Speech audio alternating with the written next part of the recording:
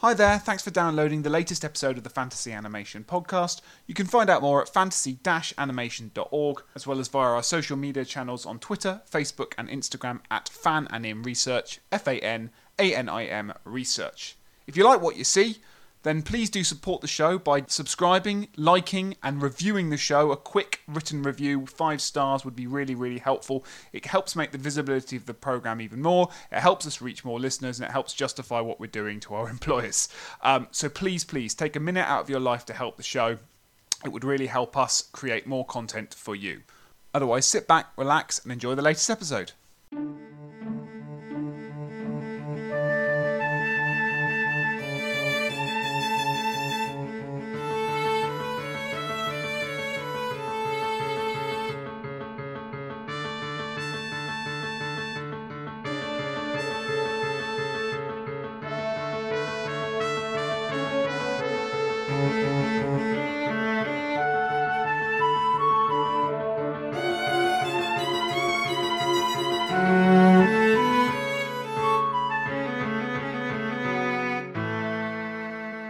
Hi again, listeners, and welcome to another episode of the Fantasy Animation Podcast. I'm Alex Sargent.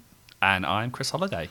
Chris, this is the year where we make amends. We have dabbled in franchises in the past, and we've started quite a lot of them, but we've got about one film into many of them and then stopped. I think this is the year where we clean up our mess and we fix the problem. So today, listeners, we will be doing Harry Potter and the Chamber of Secrets, the second in the Harry Potter franchise. We have done the Sorcerer's / Philosopher's Stone. Find it in the archive. By all means, start there before you listen to this recording. And we do have more Harry Potter films to follow in our recording schedule. So we're going to get this thing done, Chris. But on the Chamber, we've got a very special guest I'll introduce in just a second to help us do that. But just on the Chamber of Secrets, Chris, any quick thoughts on the status of VFX, animation, all things, computery that you like to talk about? What's going on with this film that you might want to keep what listeners might want to think about as we have this conversation?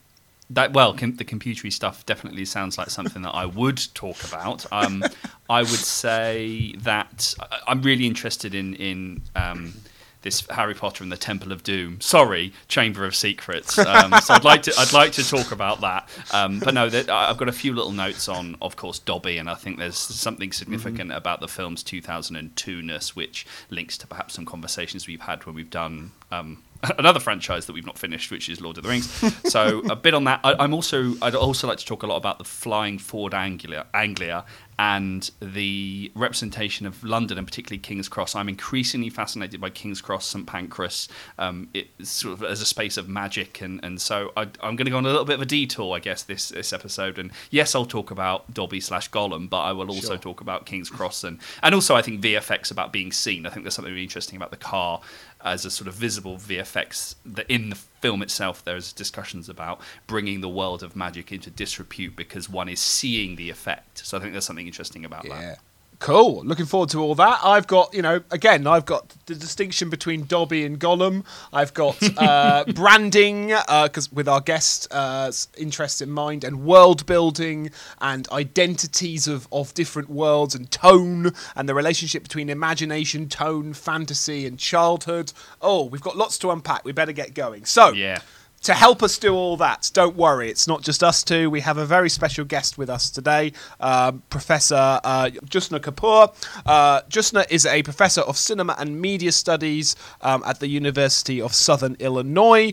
She also works in the sociology department. Her research and teaching interests include Marxist feminist theory of media, arts and culture, the politics of labour, class, race and sexuality in neoliberalism, contemporary Indian media and culture, the history and theory of the documentary, third cinema, and global children's media culture. She's the author of 2 key books in this regard. There's The Politics of Time and Youth in Brand India, and Coining for Capital, Movies, Marketing and the Transformation of Childhood. She's also the co-editor of Neoliberalism and Global Cinema, Capital Culture and Marxist Critique. So, Jyotsna, thank you very much for coming on the podcast. Thank you so much for having me here. Very excited to have this conversation with the two of you. Yeah, absolutely. We're excited to have it with you too. Right, where shall we start? Let's start You've written on Harry Potter. It comes up in your writing a few times. Let's start with what angle we're looking at Harry Potter today through, because I think you've got a particular set of interests that complement, but also kind of take us in a new direction to think about the franchise. So let's start with, you approach these things from the perspective of kind of Marxist critical cultural critique, and particularly in relation to children's culture. So just unpack some of that for our listeners who perhaps might know some of these words, but not all of them. Okay. Just a little background. I started thinking very deeply about the relationship between childhood and capital in the 90s when I had two young kids in that decade. And so it really got me thinking very deeply about how childhood was actually being reinvented. So we were watching these films like, so Home Alone was came a year before my first child was born.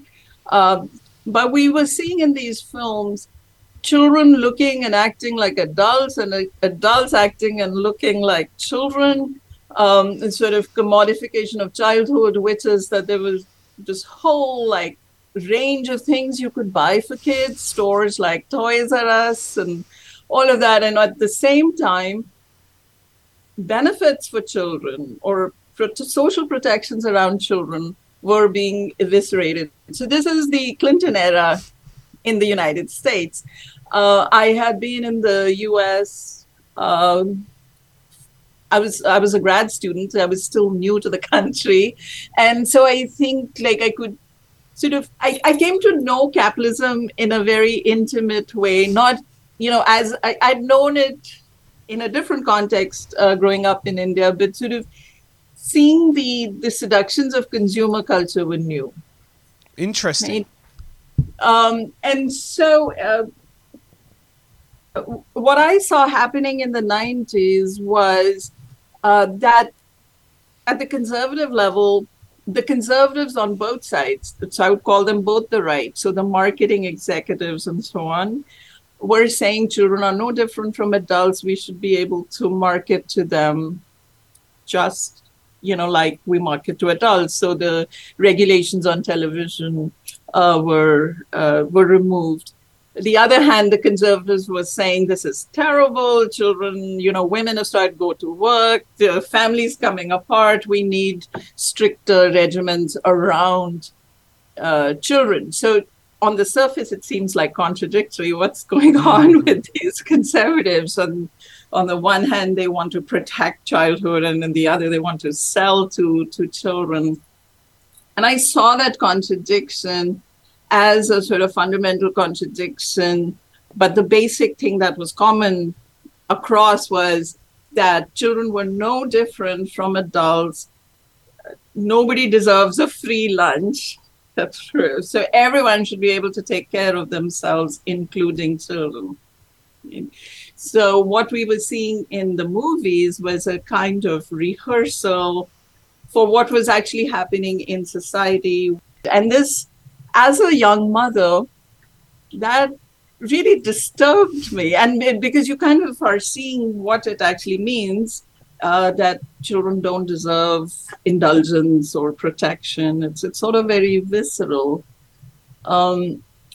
So I think that's the point from where I started, was the relationship of capital to children is that protections given to children are going to be withdrawn, while childhood becomes a commodity that is anybody who can purchase it can experience it. Because I was really interested in reading your stuff on Harry Potter and the kind of commercialization of children's culture. How, I suppose, what struck me before the Harry Potter stuff, if you like, was the points that you make around kind of what cinema's looking like in this period. And you say that and you mentioned Home Alone and its sequel, but a lot of the films where you say, well, there's the importance of the children or the family film are often you mentioned The Lion King, and earlier on in one of your pieces for Jump Cut, you talk about Toy Story. So it's really interesting, and fantasy obviously is central to that.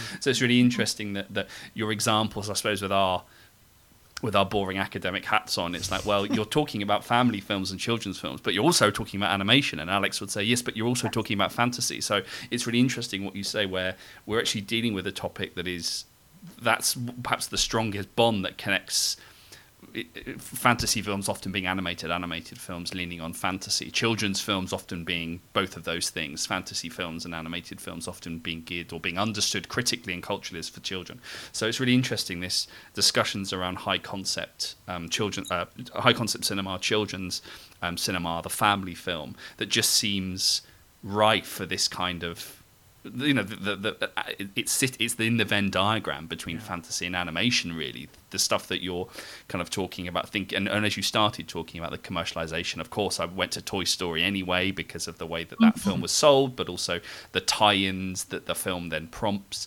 So I think this is really interesting, and I know that Alex is written on Hook, for example, and interested in Hook around this. So I think this is a really intriguing sort of point of collision that I don't think we've spoken about a lot actually on the podcast, really.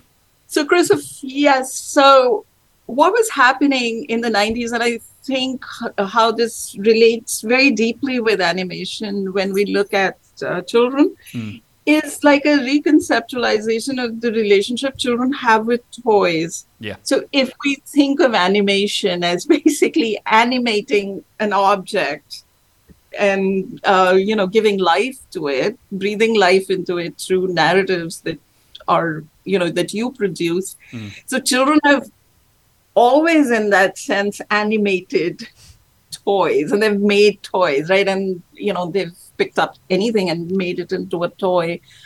I think what's so striking with the commercialization of childhood, with telling them that the way to be is to be a consumer, is that they're being told, even with Harry Potter, buy this collector's item, which was also with Beanie Babies, like these two books that came in the middle between the fourth and the fifth Harry Potter. They were like Harry Potter's notebooks. And buy these as collector items, meaning speculate in the future when you will sell this in the market. And that's that Mugglish reality, where you think of everything in terms, like play itself is being transformed from keeping things in their boxes properly so that you can sell them in the market at a later time. And I think in some ways, animation becomes actually more and more naturalistic or realistic. And just before so for me, Chris Columbus's 1 and 2, part 1 and the two first films are more like video games. They're more like seeing how things can be animated on a screen. Whereas I think the third film does open up space and time in a way that the first two don't. But the last thing I wanted to say is, when you change the relationship of children to toys as toys are commodities, these stories become commercials for things you can buy. So you can buy everything that is there in the Harry Potter one. You can buy the broom, the Quidditch thing. You can buy a bed sheet. So I had this experience. I had a student see one of Miyazaki's films. I was teaching a class on children and cinema, and the student said, "Where can I buy this?" And I was like, "No, you can't buy this object from the film." And it was like the whole thing had completely changed. So owning these commodities, but not disturbing them, not breaking them, and not making any kind of new thing out of it, which in a way, like kind of deadening the imagination or the relationship children would have to play. Yeah. It's also actually, now as you say that, and thinking about the timeline of when Chamber of Secrets comes out, which is 2002, quite a lot of what you're talking about is, it's not even you can buy this. It's actually imagine if you could buy this. A lot of the aesthetic of the film, which has then been codified and commercialized by the fact you now can buy it. But at the time, we didn't have Harry Potter world. We didn't have the shop at King's Cross Chris is referring to. We didn't have these theme park spaces, or I mean, I can remember as when these films came out, you know, the sweets that the kids are eating slowly start coming out. The broomsticks start. The merchandise kind of follows ancillary to the films as they always do. And it takes a bit of time. It's a bit sluggish. The market's a bit sluggish. So actually, it's about, it's not only the denial of the imagination. It's almost a corruption of the imagination, because a lot of the imaginative spirit of these movies, particularly these early movies, and it hadn't struck me till I read your work, how apparent this is a lot of how fun it would be if I could own this, if I could own this broomstick, if I could buy these sweets, and then the commercial ancillary activity that follows seems kind of makes the fantasy true. Now you can buy it. So there's almost an in-between stage between what you're talking about even there, where the fantasy of the movie is being used to stimulate commercial desire, not just some of a more kind of abstract desire. Yeah, I would agree. I think the first two really are setting up children to buy those things, and in that they actually take away the magic of the books. Like I really did love both Harry Potter, the first two, because it seemed to go against the grain of like this kind of cinema, right? Which was like, there is no magic when the toys in Toy Story become real. They're just talking about, like, they're like little middle managers who are, you know, talking about plastic corrosion and how to stay together and not become obsolete, and Beanie Babies retire and so on. But Harry Potter,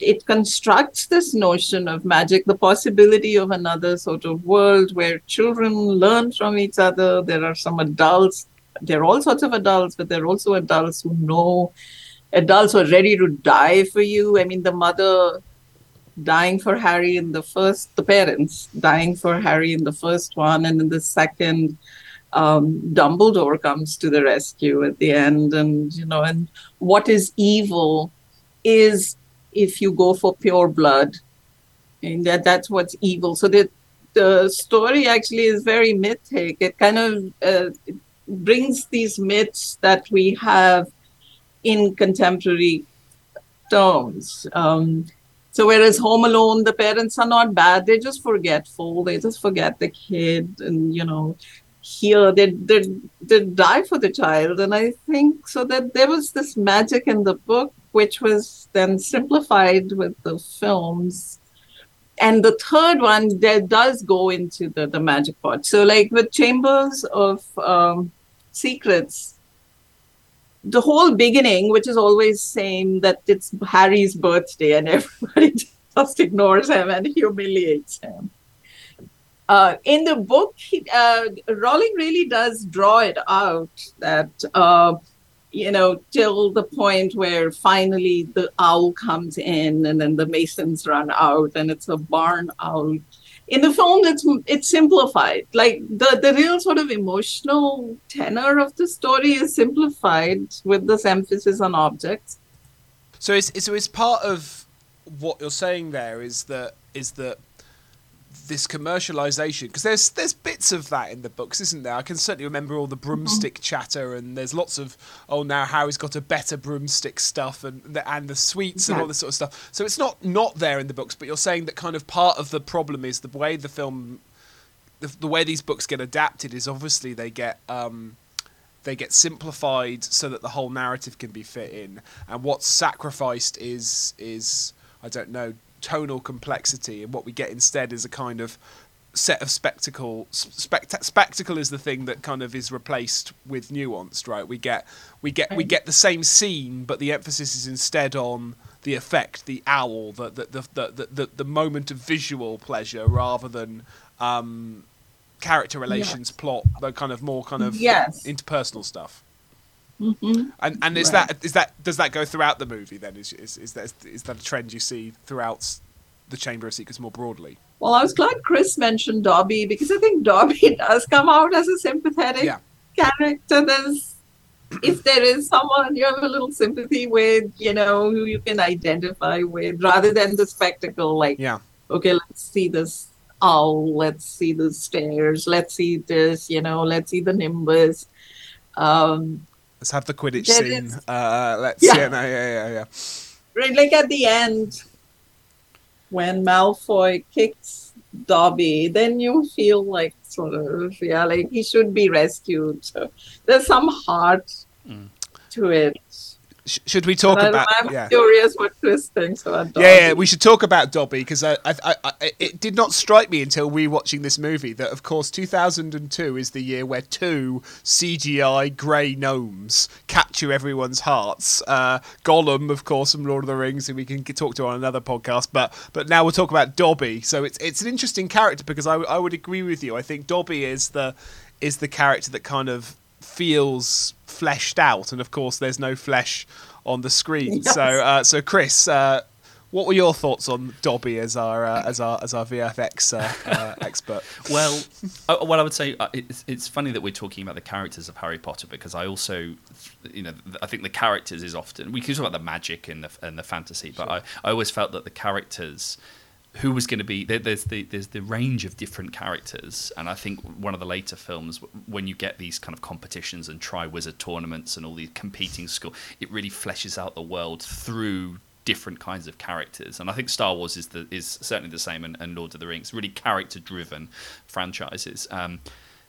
But as well as being spaces of VFX as well. But I'd forgotten that Dobby was in this one. I was getting a bit confused between. I was trying to think: is this the first time we've seen Quidditch? No, that's in the first film, and all the different beats that one does in these films, the generic scenes, the bit before the return to Hogwarts, the first class, the new teacher that's always like quote unquote the villain. But the extra bit to this is who's the British actor who's going to be cast in it. So these films have an extra layer of characterization because there's the real pleasure in who's joining the franchise, and you get that because of the way that the films follow the school years. It just gives them the perfect excuse. Gives Rowling, gives whoever's directing it, David Yates, Columbus, Cuaron, gives the excuse to introduce the new teacher of the new year or the new and that structure is really conducive to bringing in all these new characters.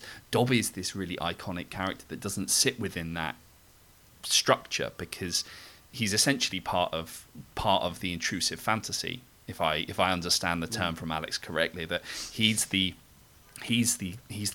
magic that shouldn't be there. And obviously that plays out in the way that the film is produced. He's not really there. It is a tennis ball on a stick and all this kind of stuff. Sure. But his intrusion into the world of Privet Drive happens really early on, much earlier on than I remembered, and he's initially really disruptive in a way that I hadn't really remembered too.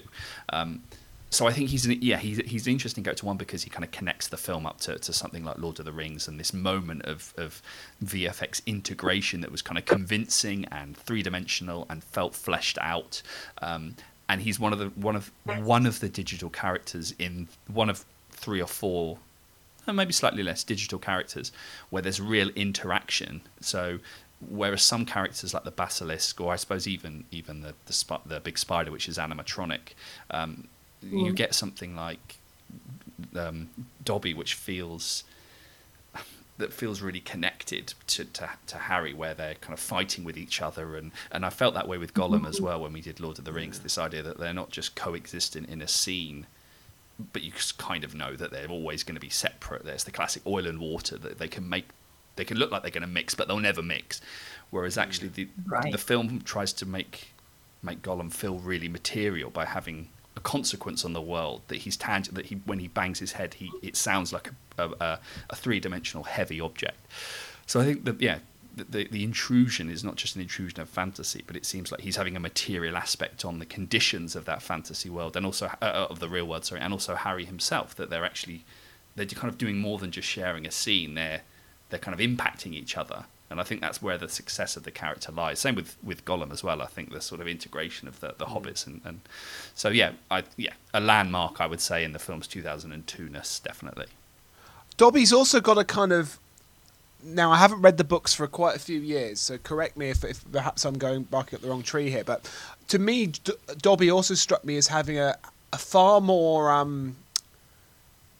in the books, he's quite a pathetic creature, and I mean that in the sort of real sense of the word. He doesn't attribute our disdain, but there's something almost abject about Dobby in the books. There's something so pitiful and morose that there's almost a kind of hairs on the back of your neck affect to reading the creature. And I don't think that's true of the cinematic incarnation. There's a much more kind of cutesy, dare I say, almost childlike quality to Dobby that I think might be part of its kind of attractional aesthetic, right? It's this effect, because essentially it is an effect, is trying to kind of solicit our belief, or solicit our willingness to kind of infuse these digital sprites with matter through a kind of appeal to our kind of empathy. And I think the character's a lot more rounded off as he comes across in the film. Not to say that he's not interesting and arresting, but I found him a much more cutesy presence than I remember the Dobby from the books being. So if I can go out on a limb here. So if what is happening in this period is a sort of deconstruction of childhood, like it's deconstructing it, then children themselves see childhood as a museum object. Interesting. I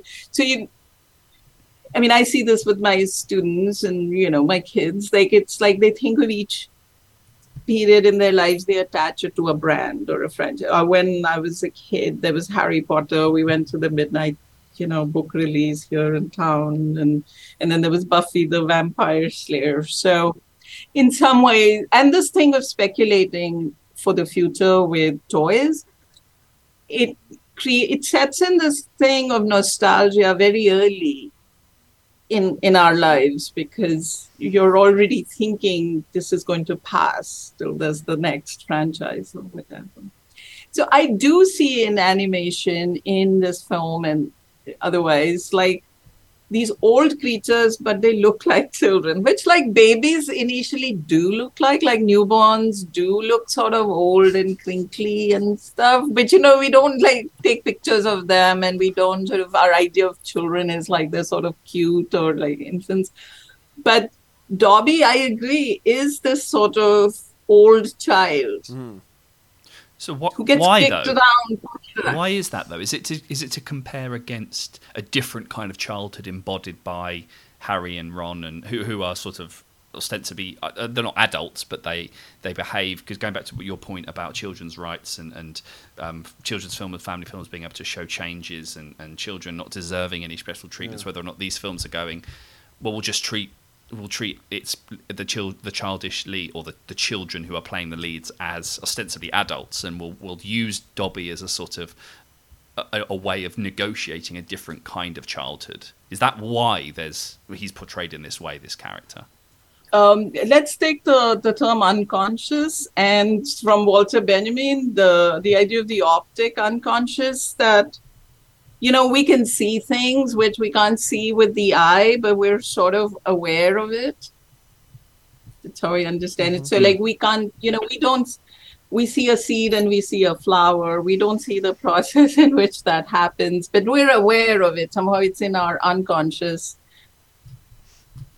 I think seeing this kind of old child in children's cinema is that sort of unconscious awareness children are having at this time, that they're being pushed to grow up. Okay, so if we're saying that the film is trying to push children to grow up, or Dobby embodies that desire, or that kind of unconscious, let's say, it's interesting that there are also two pivotal characters in the film that are engaging with a question of childhood versus adulthood, which is Tom Riddle and Moaning Myrtle. So Tom Riddle he says later on, that Voldemort is his past, or his past is his present, I think he says, or something to that effect, with the reveal that Tom Riddle is Voldemort. And then the second is Moaning Myrtle, who is a child, played by an older actress, Shirley Henderson, but is essentially a child in the film and has been kind of crystallized as such and petrified in her own way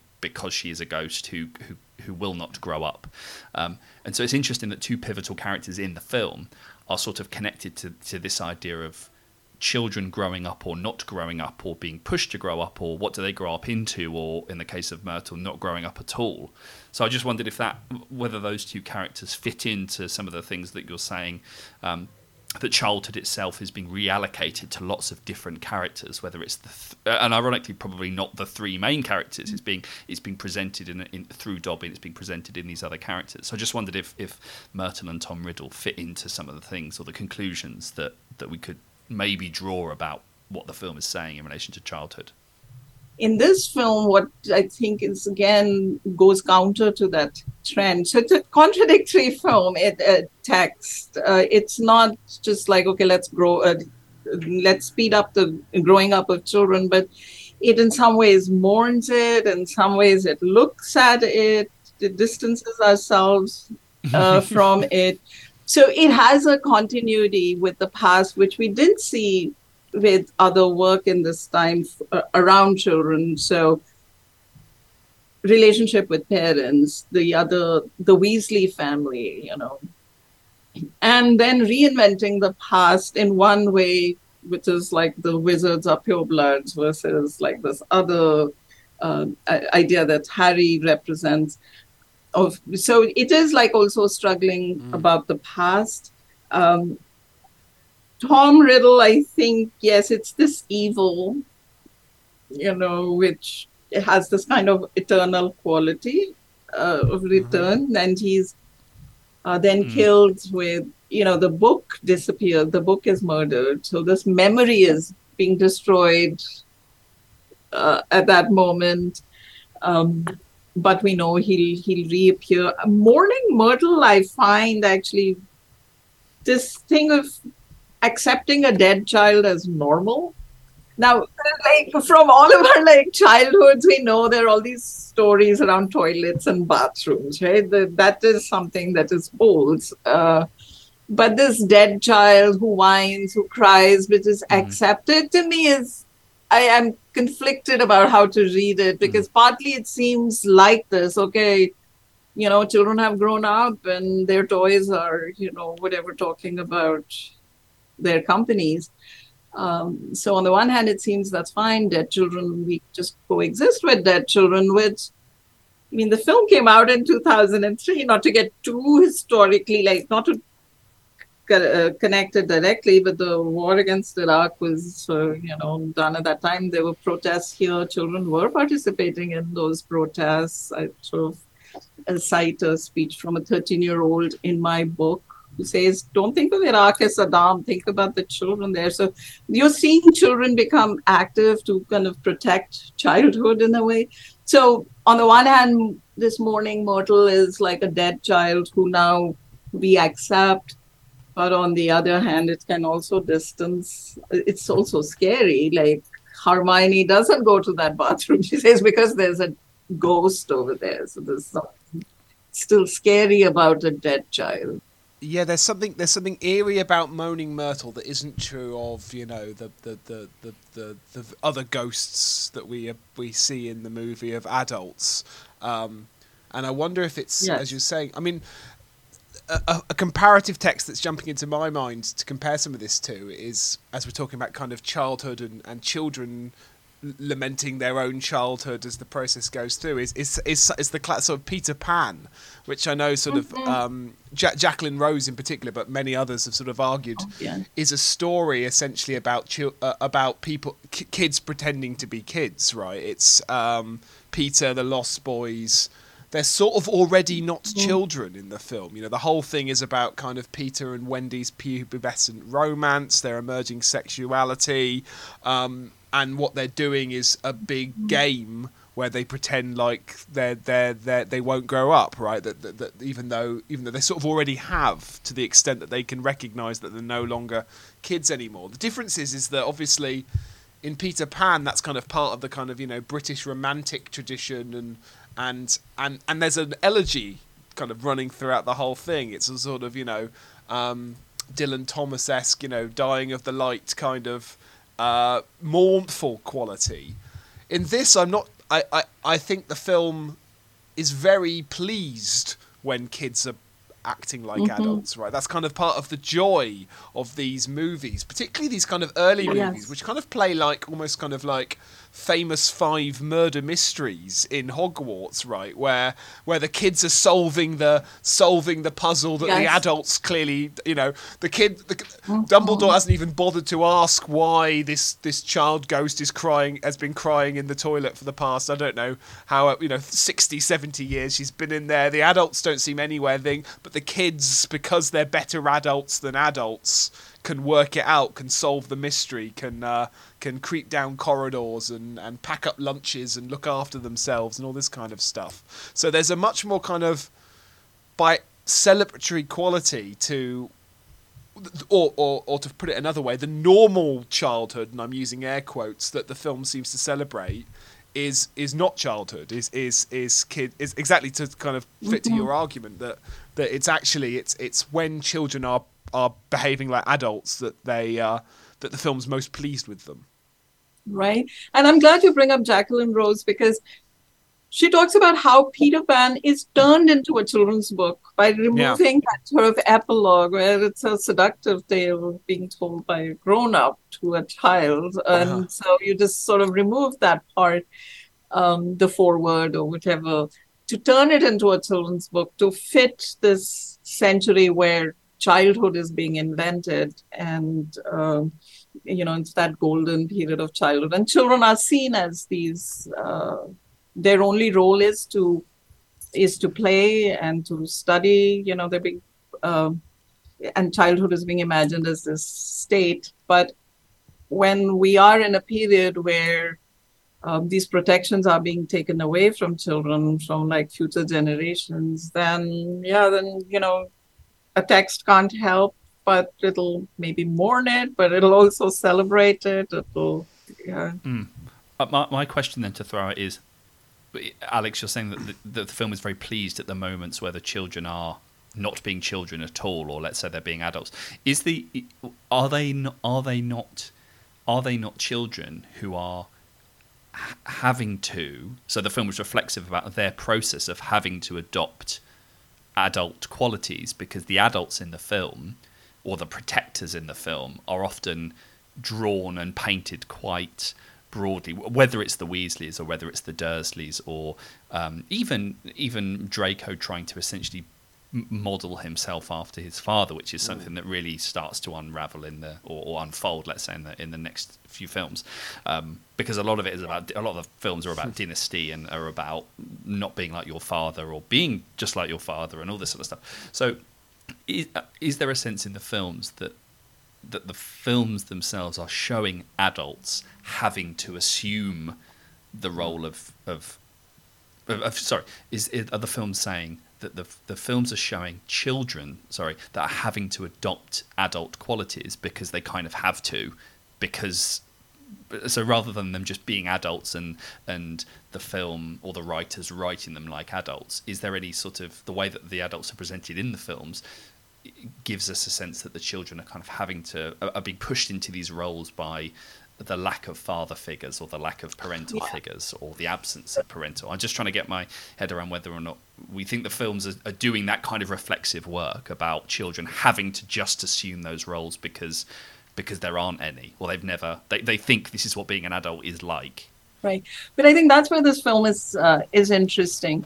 So all fairy tales and children's stories have the kid taking care of itself at the end. That's part of growing up, and that's the allure or fantasy of narratives for children. What we're seeing in the from the 90s is like what Chris is saying, the adults are incapable of being adults, and so the children have to do it on their own. A film like Jumanji is a great example of that. I think what this film shows is both. So the adult who's incapable of being an adult, who does not deserve respect or any love, are the Dursleys, that uncle and Aunt Petunia and I'm forgetting his name. Yeah. Vernon. Vernon. Yeah. They're like, they're fat or too thin, and they're just, they're very narrow. Their whole goal is to just be upwardly mobile, and they can't take care of this child. So the Muggles world has these type of adults, whereas I think in Hogwarts there's a range of adults, including then adults like for Chambers of Secret, adults like Dumbledore who say, if you stay loyal to me, help will come. Yeah. And they really look up. And even Hagrid, he has this quirk or whatever of going for large animals, but it's still an adult you can learn from. So I think this Harry Potter splits it up, that Muggles world, which is presented to us as the normal world in other films, and then this magic world. Yeah. And part of the magic is that adults do act like adults, and children grow up, but not having to kind of also rescue adults, because that's another sort of narrative that develops in films like Jumanji, where the children have to not only end the game, they have to save the adult. I was wondering whether that's, if we think about the way that the film frames events through childhood or children, that's where the film is at its most. That's when I see Harry and Hermione and Ron as at their most childlike. Is I can totally imagine that's they do see teachers as functional. They don't know what the teachers get up to outside of the classroom. So that's where the film almost adopts the point of view. And you do get it actually in this film through this point of view shots from behind the that magical cloak, the invisibility cloak thing, that you're having a view on the school through the children. So you're discovering new teachers and new classes and new spells and all this kind of stuff. But you only ever see them really in the corridors and in the classroom. And that's sort of true to life. And so I don't think that's a criticism of a way that the characters are kind of drawn and created and represented. It's just... Maybe it's just a narrative tool, and then it's very out of functionality comes the economy of so we already know the different, and also you get a lot of teachers in the film getting replaced by, even in this film, Gilderoy Lockhart is the new Defence Against the Dark Arts. So there's just roles that these people inhabit, these different roles across every school year that these adults inhabit, and that's presumably how children see it. That these are three children that are in a classroom that are just learning the subject, but it doesn't necessarily matter by who, because the adults just kind of come and go. So I'd not really thought about adults as being this really interesting connection, but also separation between these two worlds. Yes, they're sort of farcical. The Dursleys are farcical in the start of the film, and the subject of physical comedy in a way that the adults in Hogwarts are definitely not. But there's sort of more to it, the way that the film, through the child's, I don't think it's subjectivity, but certainly an allegiance to the children, who are often in every scene as well, that they have to. There's a way which, of course, that's how the film paints teachers, because they only ever see them in term time, and often the films end with them leaving and going back for the holidays and all that kind of stuff. So, yeah, I think adults are a really interesting point of connection that I've not really. Should we talk about the flying car? Because I feel like that was something you flagged up, Chris, in the introduction you wanted to get to, and it seems to bring a lot of some of these threads that we're pulling at here together. In that, well, Chris, you talk to me about the car, and we'll see what the three of us do with it. Well, I suppose.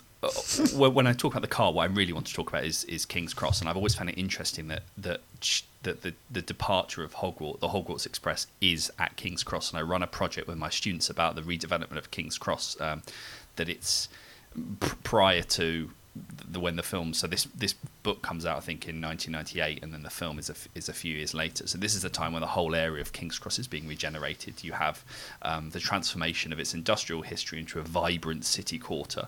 London Canal Museum opens in 92. British Library opens in 1997. Guardian and Observer newspaper headquarters moved to the area. At the time, the British Library was the largest public building constructed in the UK across the 20th century. You then have the development of King's Cross as the area. So King's Cross, this transformation of 65 acres of former railway lands into King's Cross Central. So this new, expansive, modern, it was badged as the King's Cross Opportunity Area. The King's Cross Development Forum was set up at this time that allowed kind of local communities to sort of, who lived and worked in Camden and Islington, to kind of contribute to the development process. Now, since then, there's been a lot of writing around whether this was, who was this a renaissance for? But I think if you visit the area now, you will see it looks, in fact, it looks very different to how it used to look in the 70s and 80s, where a lot of films about the area, it was too dangerous to film there, so they had to film elsewhere. So there are films, Mona Lisa is a good example, starring Bob Hoskins, that is about King's Cross and the red light district, but it was too dangerous to film there, so they filmed somewhere else. So it's kind of exemplifying it's kind of social issue that it's kind of talking about. So the area was connected to decay and so forth. Now, part of its regeneration comes through travel and the fact that King's Cross is now this centre of international connection, because Eurostar moves from Waterloo up to King's Cross, but it's also the tube line with the most... Sorry, it's the station with the most tube line connections. So it's always been this trait. So it makes perfect sense that Hogwarts would leave from there, because everything leaves from there. That's your entrance into London from abroad. So you get off the Eurostar and that's where you land. It's the place where you often go up north. I get the high-speed service down to Kent from King's Cross. So it makes perfect sense that King's Cross St Pancras would be this area where Harry Potter is departing from. But as you alluded to earlier on, like it's now an area that's become a tourist attraction. So you go there to have your picture taken in front of platform 9 3/4, which isn't where it was in the film, which is between platforms 3 and 4. It's actually there's a trolley that's half in the wall that you can have your picture taken. So the students are interested in this area because it's not just a train station where you transit through. It's now a destination in and of itself, and Harry Potter is in absolute conversation with that, and this film in particular, because you have the repeated spectacle of them trying to get through the wall, and they can't do it because the portal is closed. But you have the flying car. You have the flying car that ironically, because King's Cross hadn't quite been developed yet, the exterior of King's Cross is St Pancras in the film. And even though they're different stations, we hadn't got to the point where King's Cross Central was the fancy, shiny, concrete jungle. Smooth, I would say, concrete jungle, not the nice modern version of concrete jungle where all the designs are trying to evoke these gas cylinders. It didn't quite look like that yet, so they ironically had to shoot all that footage of the car flying outside of St Pancras rather than King's Cross. So I'm really interested in this area and what these films sort of did for the commerce of King's Cross St Pancras as part of its redevelopment, but also how the Harry Potter films are kind of central to the station's transformation, and not just a place that you move through. There are very few seats around because you don't spend time there. You move through it to get from one place to another. But now, because of Harry Potter, it's a destination. So that's what I'd like to say about the flying car, which wasn't really about the flying car at all, but it's sort of this symbol of course magic happens at King's Cross, because that's your entrance into the country, and it's the place where you make your connection, and you want to go there. And obviously this has only increased because of the film since then. So and it's just cool because it's a flying car. That's what that's the other thing I'd like to say about it. I guess it links to this other aspect of commercialization. We talked of commercialization of product, but actually we could talk about it in terms of space. If what you're saying is right, Chris, and as a fellow Londoner, I'm inclined to agree with you. And I can think of other spaces that the film commercialises. Both, real spaces in, they're equally. There are lots of cathedrals around the country that are now visited by more tourists. Is it York it has a shot of Diagon Alley, Gloucester. and then if you go around York these days, there's full of Harry Potter shops and things like that. So there's the commercialisation of real spaces, and then there's also the kind of creation or the realisation of fictional spaces in things like the Hogsmeade in the Harry Potter tour, or which happens here, or indeed in the States, where there's Harry Potter World and things like that. So, yeah, do we have anything to say about the kind of that aspect of this film's appeal? Heritage, maybe? This idea of sort of... the Harry Potter films are very good at using space, like heritage spaces, and I don't know what that says about there's this kind of push-pull in the films between... A lot of it is green screen, and that's part of its pleasure, of course, but there's a lot of the rhetoric around the films, which is... Hogwarts is this composite of Gloucester Cathedral and this space and this courtyard and this. So they're trying to kind of use English heritage, British heritage, this whole narrative of casting British actors, only having British directors after a certain point, and all the sorts of Britishness that gets folded into Harry Potter as now heritage. So I don't really know what I mean by heritage, but I just wonder whether the films are using heritage in a particular way. I'd throw in childhood again, to use our sort of key word of the thing. And another thing you're talking about is that, King's Cross is now populated by... This is the real King's Cross. It's now populated by two people, usually, or two demographics. There's busy, frantic commuters trying to get their train home from the city, and families queuing up to go to Harry Potter. So I wonder if there's also that element where the adult world is claimed as spaces for childhood commercialisation again. Right. And I think the whole Britishness is very much part of the construction of the Harry Potter series. It's it's just calling on this imperial imagination of, and British children's literature, like, is it's almost magical already. Because it represents... there's this fascination with British childhood, right? And it could be also because what is considered children's literature, that golden age, comes from Britain, where, you have the Industrial Revolution, so things like Secret Garden and the Velveteen Rabbits, like many of the Peter Pan, like many of these classics of childhood are set in Britain, and so there's this kind of appeal to it. But I think it's also significant that spaces get tied to films rather than their history, the history of what King's Cross would be, and so it is this kind of flattening of space, and so you're going there now to see the Harry Potter, not like what it was earlier, and so. Space then seems totally malleable. You can make it to be whatever it is. Literally, just as a kind of literal example of that, what Chris is talking about with the platform 9 3/4, it's not even a platform anymore. It's just a sort of space in the foyer. So there's not even a platform, and yet people are queuing and taking their photo. So, of course, it's fictional. It's not even a platform when there are clearly platforms in this station, and yet people are able, with their imagination, to make a wall malleable enough for it to be a photo opportunity. I think there's something to that. It's the logic of the staircases in the castle that keep moving. If exactly. Yeah.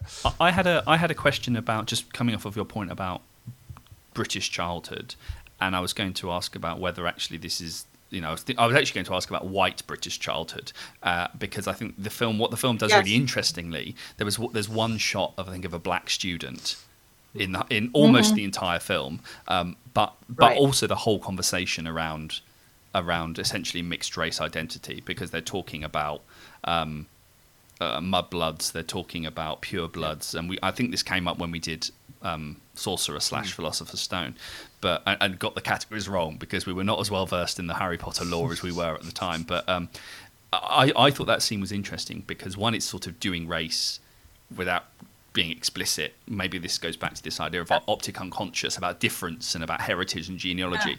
But it's also, I thought the whole scene was really downplayed, because at the same time you've got Ron vomiting up slugs. So you've got this really interesting conversation about mixed race identity. If to paint it with a very broad brush, but it feels like that's what it's talking about, against the backdrop of a scene set inside Hagrid's hut where Ron's spewing up these, and I don't know whether that sort of diluted some of the power of the scene, but I thought there was some really interesting conversations, and Hermione looks quite upset by this. But then it's also, again, in a film that's in a franchise that's very, very white, and uses darkness in very particular ways. Actually, Dementors, the way that darkness and the films become darker as well, as in terms of lighting and tone and stuff like this. So I just wondered if there was anything to say about the way that the film sort of does or does not do race with that through that conversation of mudbloods. Right. I really don't think it's conscious about race at all, and I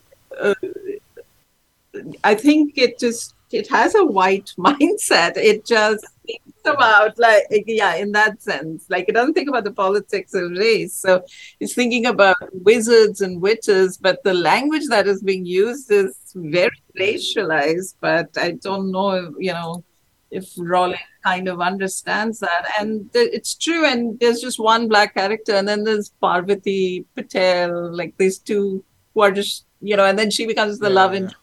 And I always thought maybe it was because of criticism that they got, and they wanted this kind of global market, right? And so then they put these characters in the film.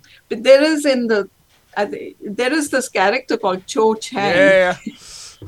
Which to an Asian person just sounds like a ridiculous name. You just came up with an Oriental sounding name and you created a character like that. So I think it's a wide imagination. It's narrower than that. It's not just white. It's middle class whiteness. So it's actually to get localized in terms of Englishness, it's southern.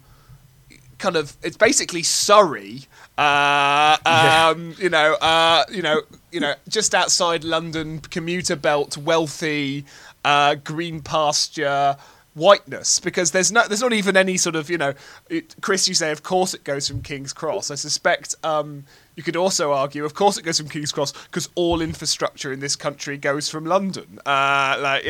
There's no northern people, there's no working class people. I guess Ron Weasley, the Weasleys are the best gesture we've got, but actually they seem to live in this relatively idyllic kind of rural cottage that's a little bit higgledy-pickledy, and they have to hand me down some robes, but there doesn't seem to be... There's economics is an inconvenience, but it's not a hardship necessarily. They have to endure. Yeah. So it's narrower than that, and then you're right. But we get these extremely racially charged terms that seem to be drawing sort of more on kind of the legacy of kind of Holocaust and World War II and anti-Semitism, which again, in terms of Britishness, has a certain I don't know what the right term is, to be careful with my language, but there's a certain distancing that immediately goes into that, right? In the part of the British national myth is that we're the heroes in this story of racial oppression. So yes, it is extremely narrow in its focus, and I think these first two movies, in particular, in a franchise that doesn't get much better as it goes along, but yeah. I only have two things to say. One, and this will definitely get cut, but someone I went to university with and did my undergraduate degree got down to the last two for Cho Chang. That's my little factoid. Oh, there is. I was like, that just sounds so odd. Yeah. But yeah, fine. And I suppose the second thing is that I actually agree. I had not thought that it's almost too easy to transplant mudbloods or discussion of mudbloods onto race, because that gives the film a bit of kind of credit. Well, actually, what the film ends up doing is making whiteness the victim again, because because Hermione is the victim of this. So it would be I see what you mean. This kind of, I guess, what D'Angelo would call a sort of white racial frame here, where everything is being understood through its effect on whiteness. So actually, it uses a very racialized language, but that doesn't mean it's conscious about, it's color conscious. It's using racial language to talk about difference, because that's often how we talk about difference, right? That's the biggest way that people are different from us. So it makes perfect sense that the film would use that language to signal difference, even if the outcome is that there's a white victim here, where Hermione is really put out by this challenge to her or this unveiling of her genealogy. So it can use racial language or racialized language without saying absolutely anything meaningful about race, because, as we know, the franchise doesn't, because it calls its characters Cho Chang. But there we go. I think we're about out of time, which is a real shame, because I think there's so much more we could say about the film. And the film, actually, just to say, because we've been quite down on it, and I think for lots of very important reasons. But actually, I must say, the film struck me as a lot darker and a lot more mature than I remember it being, particularly in comparison with the first movie. There is a sort of foreboding tension that's very well handled in the film that we haven't really dealt with in that kind of, the murder plot of all this kind of the scary Chamber of Secrets. But perhaps another time and another episode. Jyotsna, what are you working on right now? Are there any projects you can tell us about, or any articles, ideas, thoughts percolating that listeners might want to hear about? So I've just finished a piece that's coming out in a philosophy journal called The Acorn. And this is on Janusz Korczak, who is a Polish Jewish communist who was also a pediatrician. He's the person who writes the first children's Bill of Rights in 1920s. Then he got pushed into the Warsaw Ghetto, and he ends up taking care of 200 children in his orphanage, and then is led to the concentration camp and dies with the children. Or is murdered with the children. But they perform a play by Rabindranath Tagore, who's an Indian writer, and the play is called Post Office, and they perform that play in the ghetto. And so what we have about that performance are just notes from Korczak's diary, or a little, like, some people describing it. And so I was just reimagining why he chose that play and how it may have resonated in that space. And I think it is dealing with this, how do you prepare children for death? Just sort of this question that Korczak is asking. And I think in choosing a play from another time and another place, he's in a way showing to children that, you're part of this continuity, you will not be forgotten. I mean, there are lines in the play which are about, you will not be forgotten, we will not forget you. So how art can, in a way, help, because it is the label of humans, and it can keep your memory. Really interesting.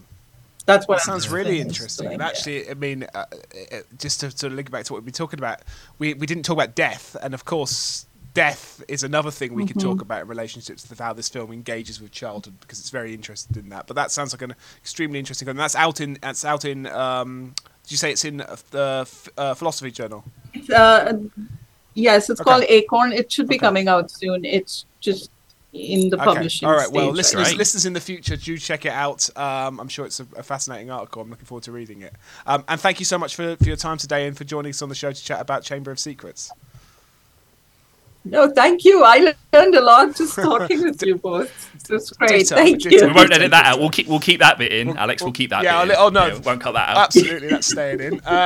All the stuff about our own egos, that's staying in. That's the message we've learned from our conversation today. No, thank you very much. Really appreciate it. And the franchise will continue, and we'll do more in future episodes. You can follow us on Twitter, Facebook, and Instagram at FanAnim Research, FANANIM Research. You can also find our back catalogue of of podcasts and blogs at fantasy-animation.org. Do check us out, and by all means listen to Philosopher's Stone. If you're completely lost in the franchise already, go back, start again, and we'll see you for episode 3, Prisoner of Azkaban. Otherwise, take care and we'll see you next time. Bye.